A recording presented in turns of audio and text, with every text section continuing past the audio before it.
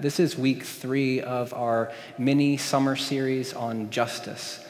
We have spent a couple of weeks talking about some things that I think have pushed us, at least for me as one who is sitting in my room wrestling through what it is that I'm wanting to present and what it is that I'm wanting to communicate to you guys as a group. It's been difficult, it's been challenging.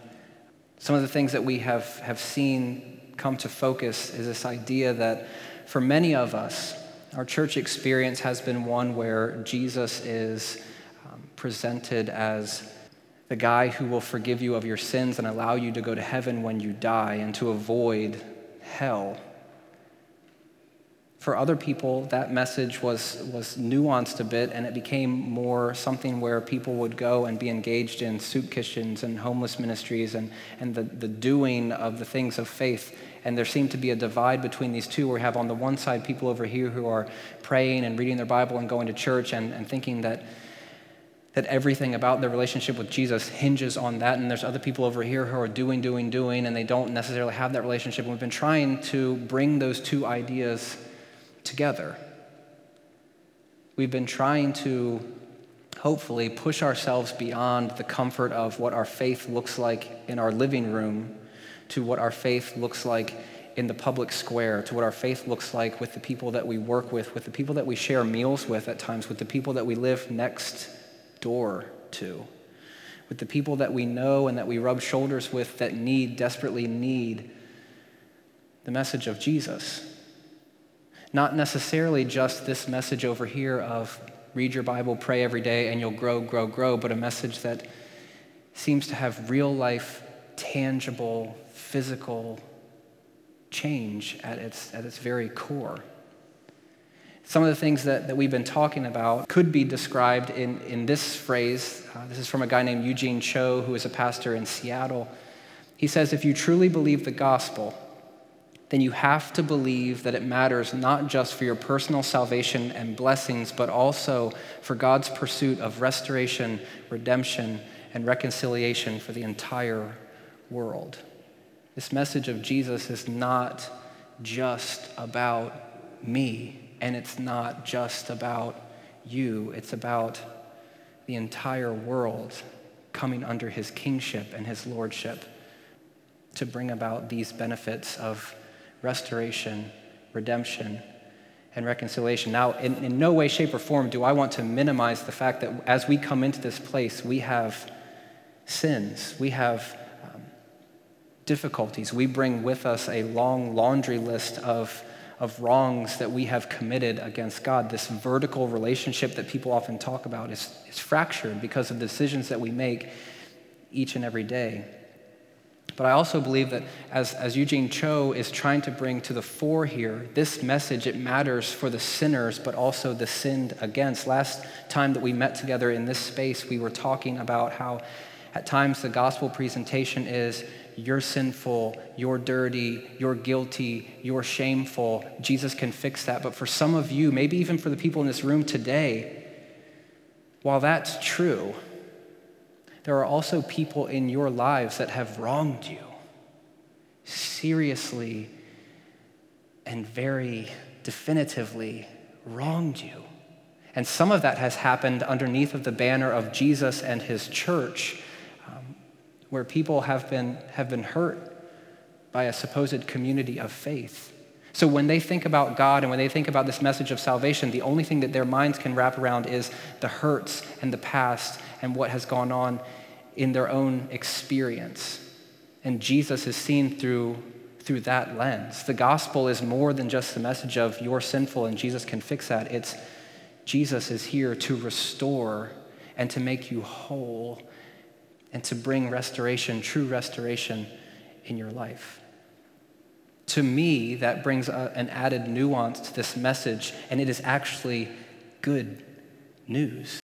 It matters for the quartet of the vulnerable, which we talked about in week 1, the widows and the orphans, the immigrants and the poor, the people that we collectively as the body of Christ should be attempting to care for in our everyday lives. This gospel matters for them. It matters for the broken, and it matters for the marginalized, and it matters for the people that might not even be in this space.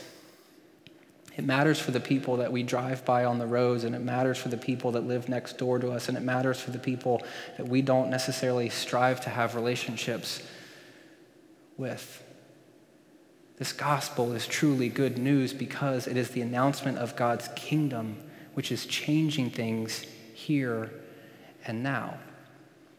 It matters for these people because God's pursuit of restoration is a work of justice. So we've been spending some time talking about justice, and for a lot of us, I think we come into these discussions with this very legalistic mindset. I don't mean that in a certain way. I mean it like a judicial sense where you have wrongs, and because you have wrongs, you're going to get the hammer, as we talked about before. But it seems to have a bit more of a nuance there. God is, in a sense, putting the world to rights. And the really cool thing about this, the really neat thing that we as followers of Jesus get to see is that we participate in that. We, through our actions and words and deeds, get to put the world to rights through the power of the Spirit working in us to allow people to see the gospel in a way that's truly compelling, that demonstrates forgiveness and Jesus' radical, inclusive love and generosity. Ken Witzma, who's a pastor from Oregon, defines justice in this way, and this has kind of been our framework for understanding where we're going. Justice involves harmony, flourishing, and fairness, and it is based on the image of God in every person, the imago Dei, as scholars and theologians would refer to it, that grants all people inalienable dignity and infinite worth.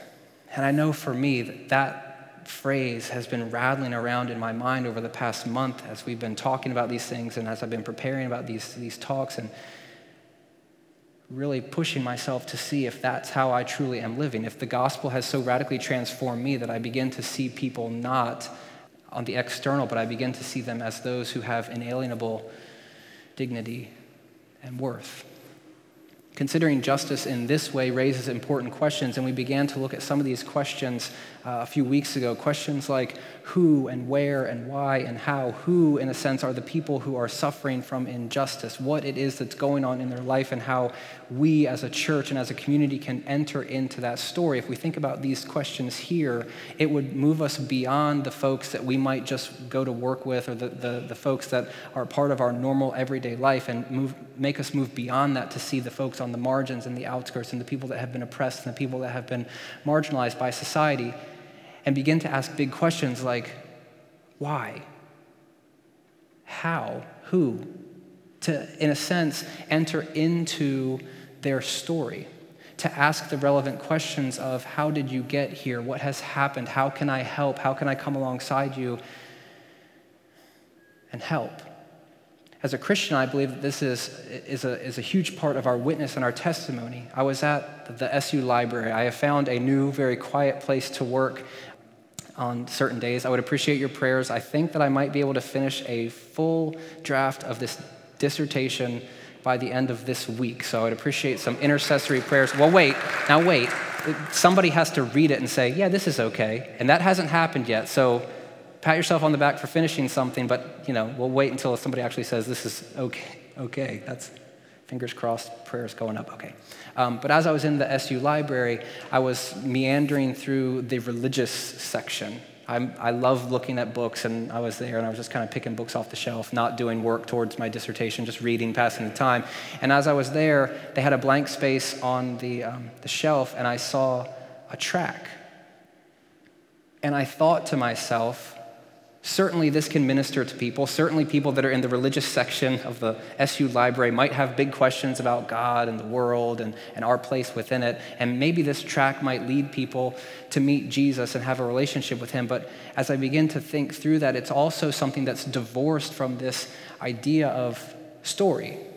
It's divorced from this idea of relationship. It's divorced from a person who's involved and invested in these people's lives. Now, I don't want to champion evangelism just in a sense of relationship, because I believe that at times we use that as a cop-out, like, oh, I don't want to go share my faith on the streets. I just want to have relationships with people, which is code for I'd like to go to the bar and have a nice drink, and maybe we'll talk about Jesus, and maybe we won't.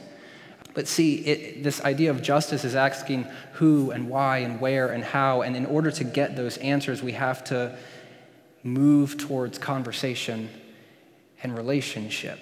And we see that modeled throughout Scripture where Jesus is eating food and drinking drink and having people just gather with him. And he is facing the ire of the Pharisees that say, why are you hanging out with these people that don't seem to fit? Justice is entering into another story. Martin Luther King Jr. said, any religion that professes to be concerned with the souls of men and is not concerned with the slums that damn them, the economic conditions that strangle them, and the social conditions that cripple them is a dry as dust religion. If our gospel is just the tract, and it's divorced from the who and the where and the why and the how, I feel as though we're missing a very vital component. Back to the beginning, if we're just here reading our Bible, praying every day so that we can grow, we have no external, we have no vision towards the people that need Jesus in a very tangible way, then I think we're missing it. In the same way, if we're involved in so much work like soup kitchens and homeless ministries and all these things, and it's divorced from the relationship with Jesus, I believe that we're missing something as well, and we have to bring these two things together. Any religion that professes to care about the eternal souls of people that doesn't enter into their story and ask the who, where, why, when, how is a bit less than, I believe. And we see that, again, modeled throughout Scripture where Jesus was one to enter into these stories with people that the religious folks of the time would say you shouldn't be entering in to their stories. I don't know what that looks like for us as a community. I don't know what that looks like for you as an individual, but I do think that there's a call there for us to take that very first step into a, how are you doing? What's your name?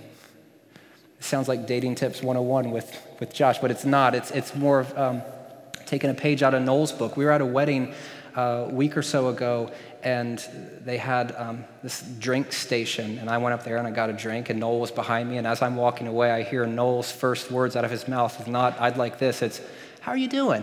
What's your name? And I'm thinking, oh, there you go. It's just modeling this, entering into people's lives and stories. Noel, I'm always challenged by that, and I appreciate that example that you set. But considering justice is not just who, where, why, and how. It's not just that story, but it's also asking this question of if. And we began to scratch the surface of this the last time we met. Justice is not, I want to hear your story, but it's also a self-reflective issue where we begin to ask the question of if. In particular, we ask if we are part of the problem.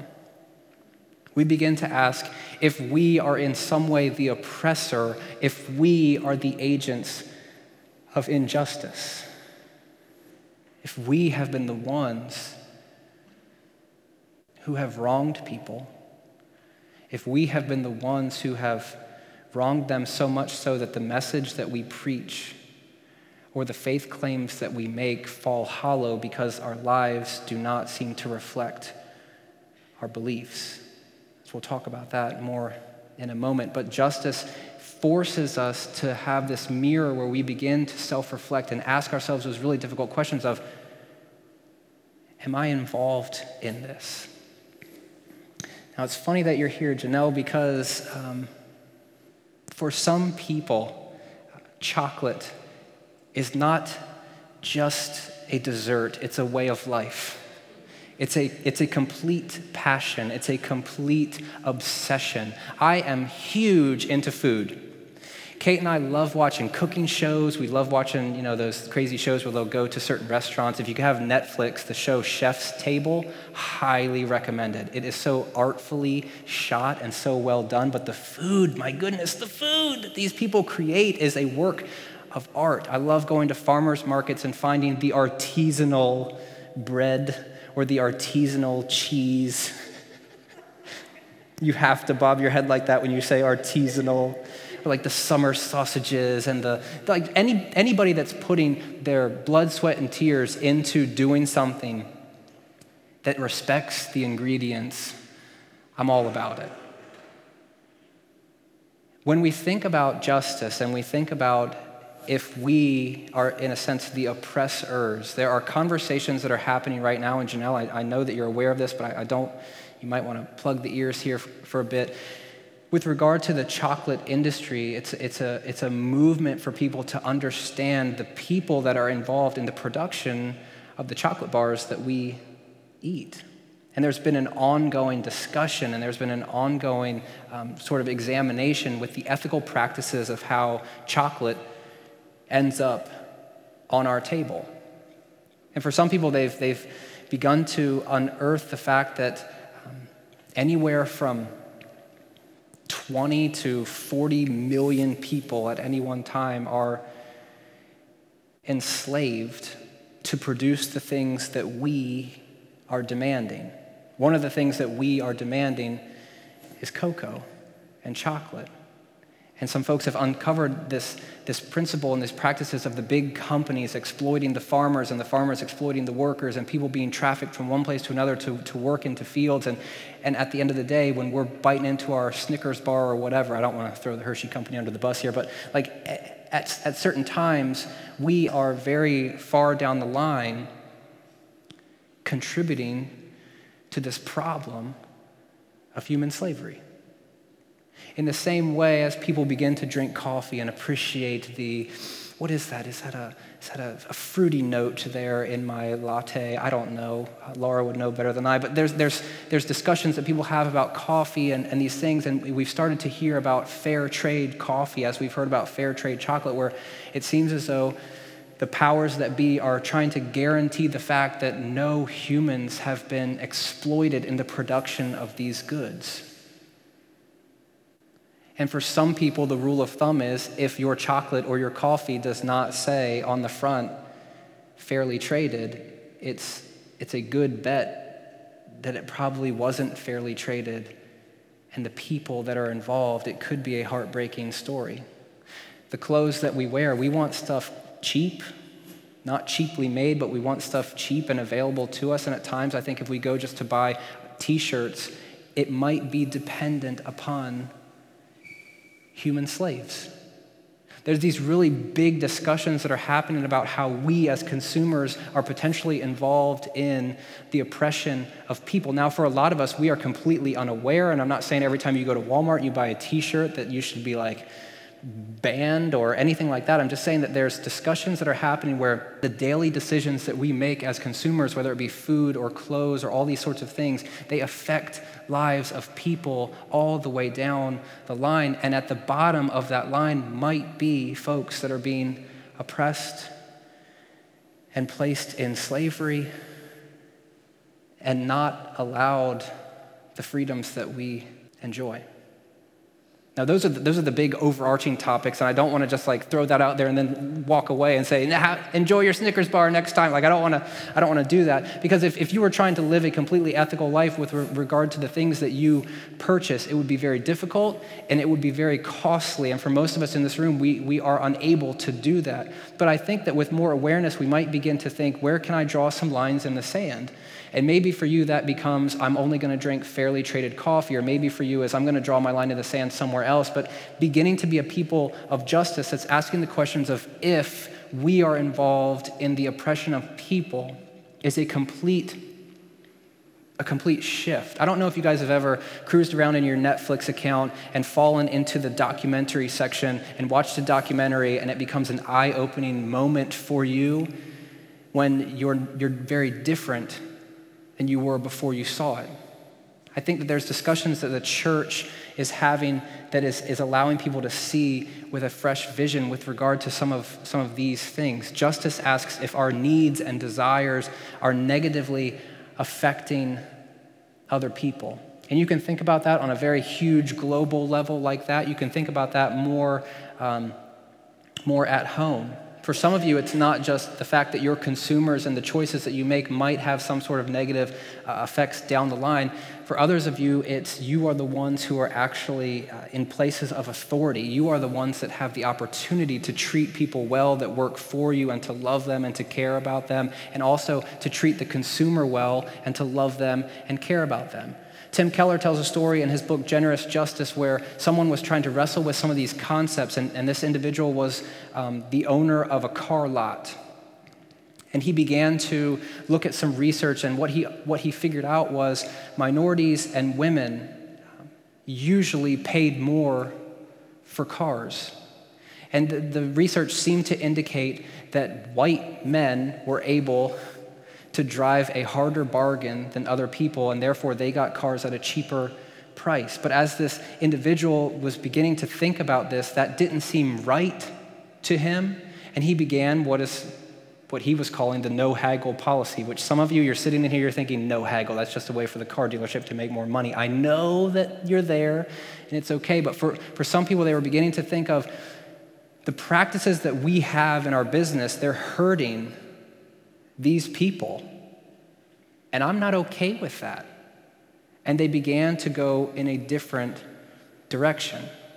Just for your viewing pleasure, I did put up there a very sweet, very classy Honda Fit. This is not the base model. You can see the base model out in the parking lot. I've got one of those. It's very beautiful, and the plastic hubcaps set it off real nice, real nice. Justice also asks if there is a hypocritical gap between our worship and our lives. In Isaiah 58, we saw the people of Israel entering into worship. They were doing all the right things. They were fasting, they were praying, they were singing, they were engaged in worship in a way that should have been viewed as beautiful by God, yet it wasn't because their lives did not correspond to this worship. It was a completely separate act where they were the ones that were oppressing people. And in that, God could not accept their fasting. And he says, isn't this the fast that I desire? That we set the captives free. That we, in a sense, fight for justice. Isn't this the worship that I want from you?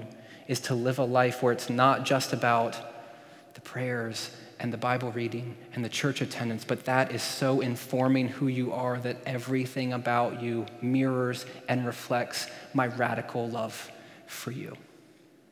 As Christians, I think that should be where we're at. Is everything in our lives, at least the thing that we should be striving for, is everything in our lives something that's reflecting the radical and inclusive and forgiving love of Jesus? Or is our doxology just the song that we sing in this beautiful sanctuary? Or is it something that actually informs and changes and transforms us?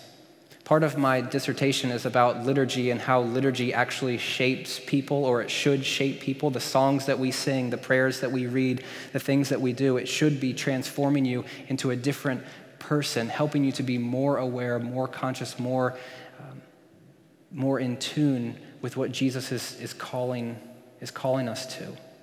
But these are the hard questions where we begin to ask not just how, what, when, where, why for these individuals, but we begin to ask if we are the ones that are involved in this problem, whether it's be as oppressors of people, or there's a complete disconnect between our worship and our lives, or our beliefs and our ethics, that being our actions.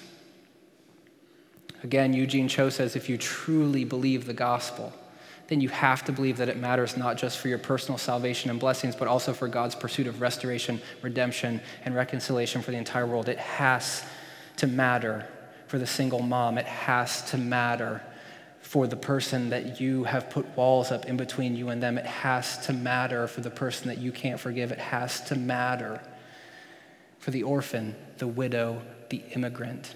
It has to matter, or that good news ceases to be good news. Another author says, choosing to follow Jesus is more than just adhering to a set of beliefs. It's an invitation to an entirely new way of living in the world. I'll get to the rest of the quote in a second. I hope you hear over the past few weeks, like I've just been hammering you and hammering myself with these ideas that it's not just about you. It's about participating with God in this cosmic renewal. It's about participating with God in the restoration of all of created, the entire created world. She goes on to say, the life he calls us to involves walking with Jesus and carrying the cross with him, caring for the things he cares about, seeking justice, rescuing the oppressed, living a life of love and peace. This looks different for different people. A lot of times our first inclination is to go to the poorest part of towns and say, I need to go there and give a sandwich to somebody, or I need to go there and ask somebody what their name is. But there is brokenness in Nithsdale and all of the Tony Tank and all these places that don't necessarily seem to be the sandwich ministry type of places. There is brokenness in this world, and we need to have eyes to see it and to enter into this story and to introduce Jesus to people. So all of that's the introduction. This one's pretty brief, though, I believe. It's the thing. The last couple weeks I've been reading sermons to you, and I'll read them and think, okay, now I know how long it is. It's 22 minutes, but then I get up here and the notes go there, and I just start freestyling. And next thing you know, we're in 40 minutes. Ryan's falling asleep. Who knows what else is happening over here? Like, stuff is going crazy. So I'm going to try to reel it in a bit. But we've broached a lot of really big topics, and tonight I just want to talk about money for a second. Super uncomfortable to be sitting in the pews and hear the pastor say, time to talk about money, because that usually means that I've got the ushers placed strategically and they're going to start coming down the rows and we're just going to give, that's not where I'm going with this this evening. But I think that an easy way to tell where the trajectory of your life is going is to look at your Mint.com account and see where you spend money per month. Mint.com is a free financial software where it tracks all of your spending, and then at the end of the month, you can see how over budget you are. It's very beautiful. Not really, it's just that constant guilt inducer. But it's very clear to Kate and I where we place importance. Food. We spend a lot of money on food. Sometimes it's centered around the people that we get to eat with, and sometimes it's not, James. Sometimes it's just about that Chipotle burrito, you know? Sometimes it's just about the Rise Up latte. It's just about the simple pleasures where we can leave home for 5 minutes. And I told you I like to stress eat in the McDonald's parking lot and just turn up my sports radio and have a fillet of fish. It's what I do, guys. I'm sorry. I haven't been there in months, though, so we're okay, but yeah. As I'm working this week, if you see the Honda Fit, the base model Honda Fit in the McDonald's parking lot, just keep on driving, okay? Just give me that time. Just give me that time. But you can see who you are and what you're invested in by seeing what you spend money on. And we're going to talk about that. But in order to put this conversation in context, I want to call our attention to a few things. 1 out of 7 people in America are living in poverty. We've got people who can kind of track the poverty line. And this was back in the 2012 census, so the results are coming from 2011. And the poverty line was set at $23,050 for a 4-person family. It's a little bit higher now, maybe like 24 and some change, but that was the poverty line for a 4-person family. And that equals 46.2 million people, or 15% of all Americans and 22% of all kids are underneath of the poverty line. Now, for those of you that have global mindsets, you know that $23,000, that's a lot of money when we're talking about global economics. And you're right. Even that family would be in the richest 2.24% of the entire world on a yearly earnings scale, making them the 134th million richest person in the world. But as you think about that, $23,000 for 4 people, and you begin to crunch the numbers about rent and food and insurance and cars and travel and education and all these things, you start thinking, that's not a lot. So there's problems on one scale where we're dipping into American culture and what's going on there. We're also seeing global poverty on an even larger scale, where think about the other 97.76% of the world that's not even there, that's much, much lower. It's haunting.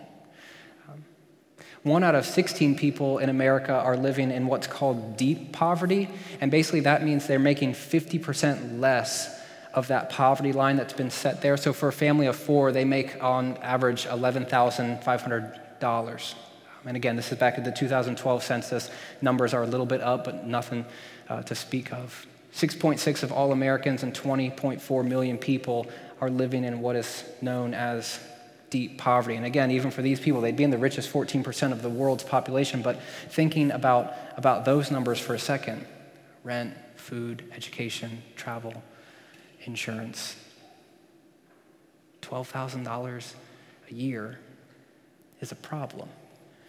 Now, for some of you in the room, you say, well, I'm in school, so I'm worth nothing. I'm actually worth less than nothing, not like on an ontological level, not as far as your being. I don't want to get all existential on you here. Like, you are worth a lot. I appreciate that. But according to the banks of the world, you are in the red, as they say. The average student in Maryland takes on roughly $26,000 in student loan debt. So as you have that nice piece of paper, you begin to immediately start weeping, counting down your, 6 months of grace period until the payback hits. So for some of you, you're thinking about, okay, this is great. I'm glad we're talking about money and people in deep poverty. And I'm hoping that we take up a love offering at the end because I would love to receive some of that. But I'm not necessarily talking about most of you here. I'm certainly not talking about the college students that have the potential to make money. Eugene Cho says that racial and ethnic minorities, the disabled, women, children, and families headed by single women are particularly vulnerable to poverty and deep poverty. All throughout the Old Testament, we see God saying, you care for the widows and the orphans, the immigrant, the oppressed. And in our context today, certain demographics have placed themselves there in the quartet of the vulnerable. When we first started this church, Doug and I wanted to be super intentional about where the money went so that we could stand up here and talk about money and not have the thought of, oh, junk, I don't want to ask about money knowing that it's going to go to pay off my sweet Honda Fit base model. It's going to do other things. So we've tried to be super intentional. The color is all jacked up here. I just want you to bear with me. Just know that I'm colorblind, but I'm not that colorblind, okay? Right now, the budget that we just passed, complete budget, every dime that comes into this place, whether it's from you or from these external mission organizations, roughly 26% of that is going out the door. If you want to think about it in a different way, when you give, roughly 30% of what you give is going out the door to mission organizations and other nonprofits that we support and that we love. And also it's going to benevolence, caring for people, not just in this room, but people outside that need help. We are trying desperately to be a church that cares about people, and we want that to be reflected in our budgets. Now, we have not always made great decisions with that.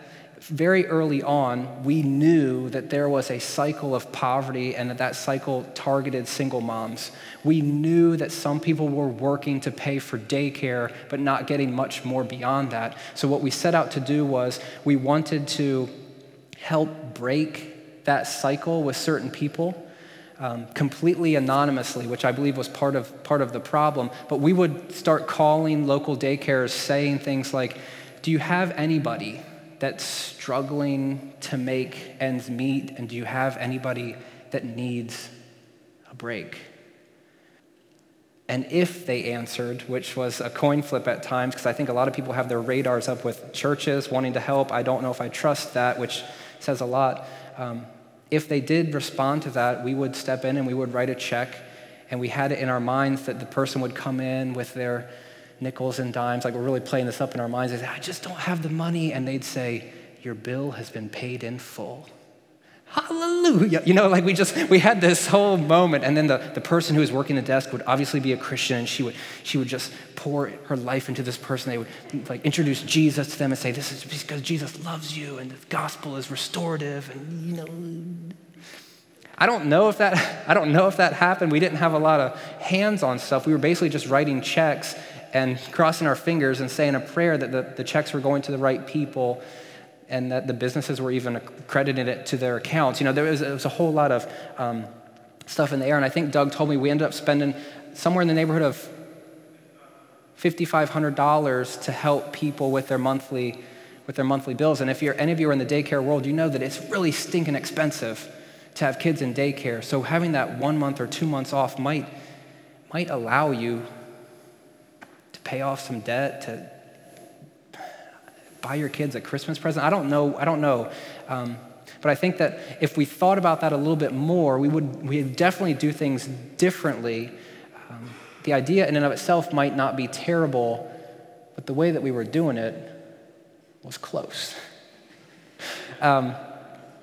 We weren't asking questions like we have since learned from books like When Helping Hurts that say you can't just swoop in and write a check and then have restoration take place.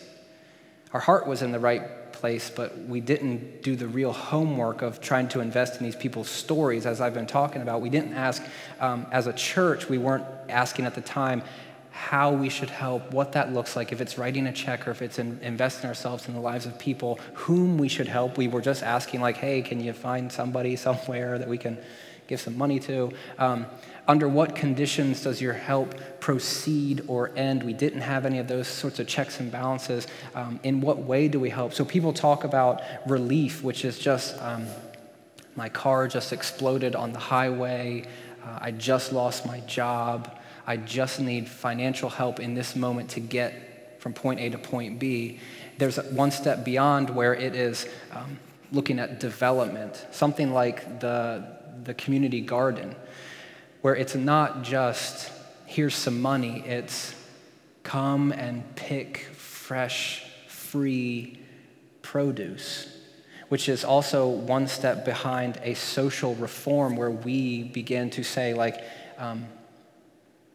assert ourselves as people that can help make tangible, sustainable change on Camden Avenue, because we are, I don't want to just put this in the hands of legislation, but we're seeing the real need and we're addressing the real need by creating educational programs, or we're investing in people. We're beginning to move into the places where we want to see change happen. There's just different things that are taking place here. And we weren't necessarily asking those questions. And we weren't asking also, from where do we help? Is it just from the church? Is it in the town hall? Is it in people's living rooms? Like, what does that look like? And I think that we kind of left some stuff on the table there. I want to read this text to you. This is from 2 Corinthians chapter 8. We'll just pull out a couple things and then we'll wrap it up. It says, "And now, brothers and sisters, we want you to know about the grace that God has given the Macedonian churches." This is in the context of Paul writing about this collection that had been taken for people that were in dire straits. It says, "In the midst of a very severe trial, their overflowing joy and their extreme poverty welled up in rich generosity. For I testify that they gave as much as they were able and even beyond their ability." I just want to pause there for a second. I don't want this to be reduced to your giving back there. I want this to be something that completely informs how you live and how you seek to be generous. At times, we are generous from the abundance that we have. In this example, though, it seems as this church was not just giving the interest. They were going a bit farther than that. I think it's at least worth considering what Jesus is calling us into as a church in cultivating us to have a life of generosity, a life that sees needs and is able to meet those, and maybe even if you're not able to meet those, to walk wisely and prayerfully in putting yourself out on a limb for people. This continues on. It says, "Entirely on their own, they urgently pleaded with us for the privilege of sharing in this service to the Lord's people, and they exceeded our expectations. They gave themselves first of all to the Lord, and then by the will of God also to us. So we urged Titus, just as he had earlier made a beginning, to bring also to completion this act of grace on your part. But since you excel in everything, in faith, in speech, in knowledge, in complete earnestness, and in the love we have kindled in you, see that you also excel in this grace of giving."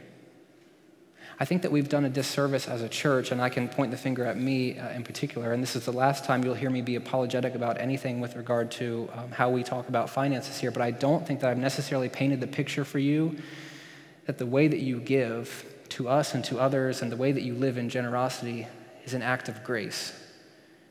And it's something that's reflective of the hold that Jesus has put on your heart for the other. I think we've been so scared at times that it becomes oh shucks, we got something in the back and you can give your $5 if you want to. And we've done a real disservice to the cost that some of you have dutifully observed in writing that check that hurts you, and the trust that you have put in us to distribute those funds in a way that honors Jesus. I want to begin to move us there as we think about that, to excel in this grace of giving, not just in the back, but in our very lives. It says, I am not commanding you, but I want to test the sincerity of your love by comparing it with the earnestness of others. If you're hearing what Paul's saying here, he's placing the bar pretty high. I want to see how real you are. I want to see how legit this faith that you claim to have actually is, and I want it to have real, tangible effects. For you know the grace of our Lord Jesus Christ, that though he was rich, yet for your sake he became poor, so that you, through his poverty, might become rich. Everything that we do is based on the example of Christ. And if we understand the gift of forgiveness, mercy, grace, and undeserved love, how can we do any different to anyone else? He continues, and here is the judgment about what is best for you in this matter. Last year you were the first not only to give, but also to have the desire to do so. Now finish the work so that your eager willingness to do it may be matched by your completion of it according to your means. For if the willingness is there, the gift is acceptable according to what one has, not according to what one does not have. At times, we're the ones that are giving out of our extreme poverty. At times, we're the ones that are putting our necks out there a little bit, trusting that God or somebody else is gonna help us because we understand the need. It says our desire is not that others might be relieved while you are hard pressed, but that there might be equality. We don't like talking about equality in America, especially when it comes to finances, because I earned that and you can't have it. This is a different cultural context, yes, but hear the implications that this might have for the church. At the present time, your plenty will supply what they need, so that in turn, their plenty will supply what you need. The goal is equality. As it is written, the one who gathered much did not have too much, and the one who gathered little did not have too little. This is going back to when God was putting manna on the ground and people would get what they needed, exactly what they needed, and no more and no less. God was supplying their needs. And Paul is taking a principle from that where we as the church supply for people who are in need. All throughout the early church, we see this picture of the church giving the shirt off their back to meet the needs of the people around them. It's no wonder that people were getting saved in droves because their lives matched up with their message. And their message was not, read your Bible, pray every day, and you'll grow, grow, grow. Their message was, read your Bible, pray every day, and have your eyes open to meet the needs of the people around you, because Jesus has radically transformed you and changed you and is demanding you to enter into their story and to become a part of it, because I became a part of your story. The message translates Jesus' incarnation, that taking on of flesh, as Jesus moved in to the neighborhood. And I think for some of us, this might be a talk where we begin to think strategically and prayerfully about what it would look like for us to move into the neighborhood, whether that be literally and we move from our convenient, nice houses into a place where God might be calling us, or to move into the neighborhood and to befriend people that don't look like us, act like us, think like us, or to move into the neighborhood and to begin to give and sow into ministries that could produce tangible, real change for the sake of Jesus Christ. As a church, we are struggling and trying, I don't say struggling in a sense, we are wrestling with these ideas, and we are wanting to see Christ glorified in the way that we give into the community. We are wanting Jesus to be proclaimed, and we are wanting people to know not just that they have a week off or a month off from daycare, but that they know that they are loved by the Almighty God. And I hope and pray that that's not something that you're just trusting us to do, but that's something that's taking so hold of you that every interaction and thought and word and deed that you have that goes through your head will be held captive by the Spirit and given to Jesus in faithfulness, so that you begin to sow in radical generosity, time and finances, into the people that God has placed into your life that you have a unique influence with, and you begin to right some of the wrongs that the church has brought upon people, and you begin to give an image of Jesus that is compelling and inclusive and loving and so merciful. It's my hope that we become a people that's not known for how many college students come here, but we become a people that is known for how we invest and how we sow into this community and how we strive to change lives in a way that's consistent with the message that we preach each and every week.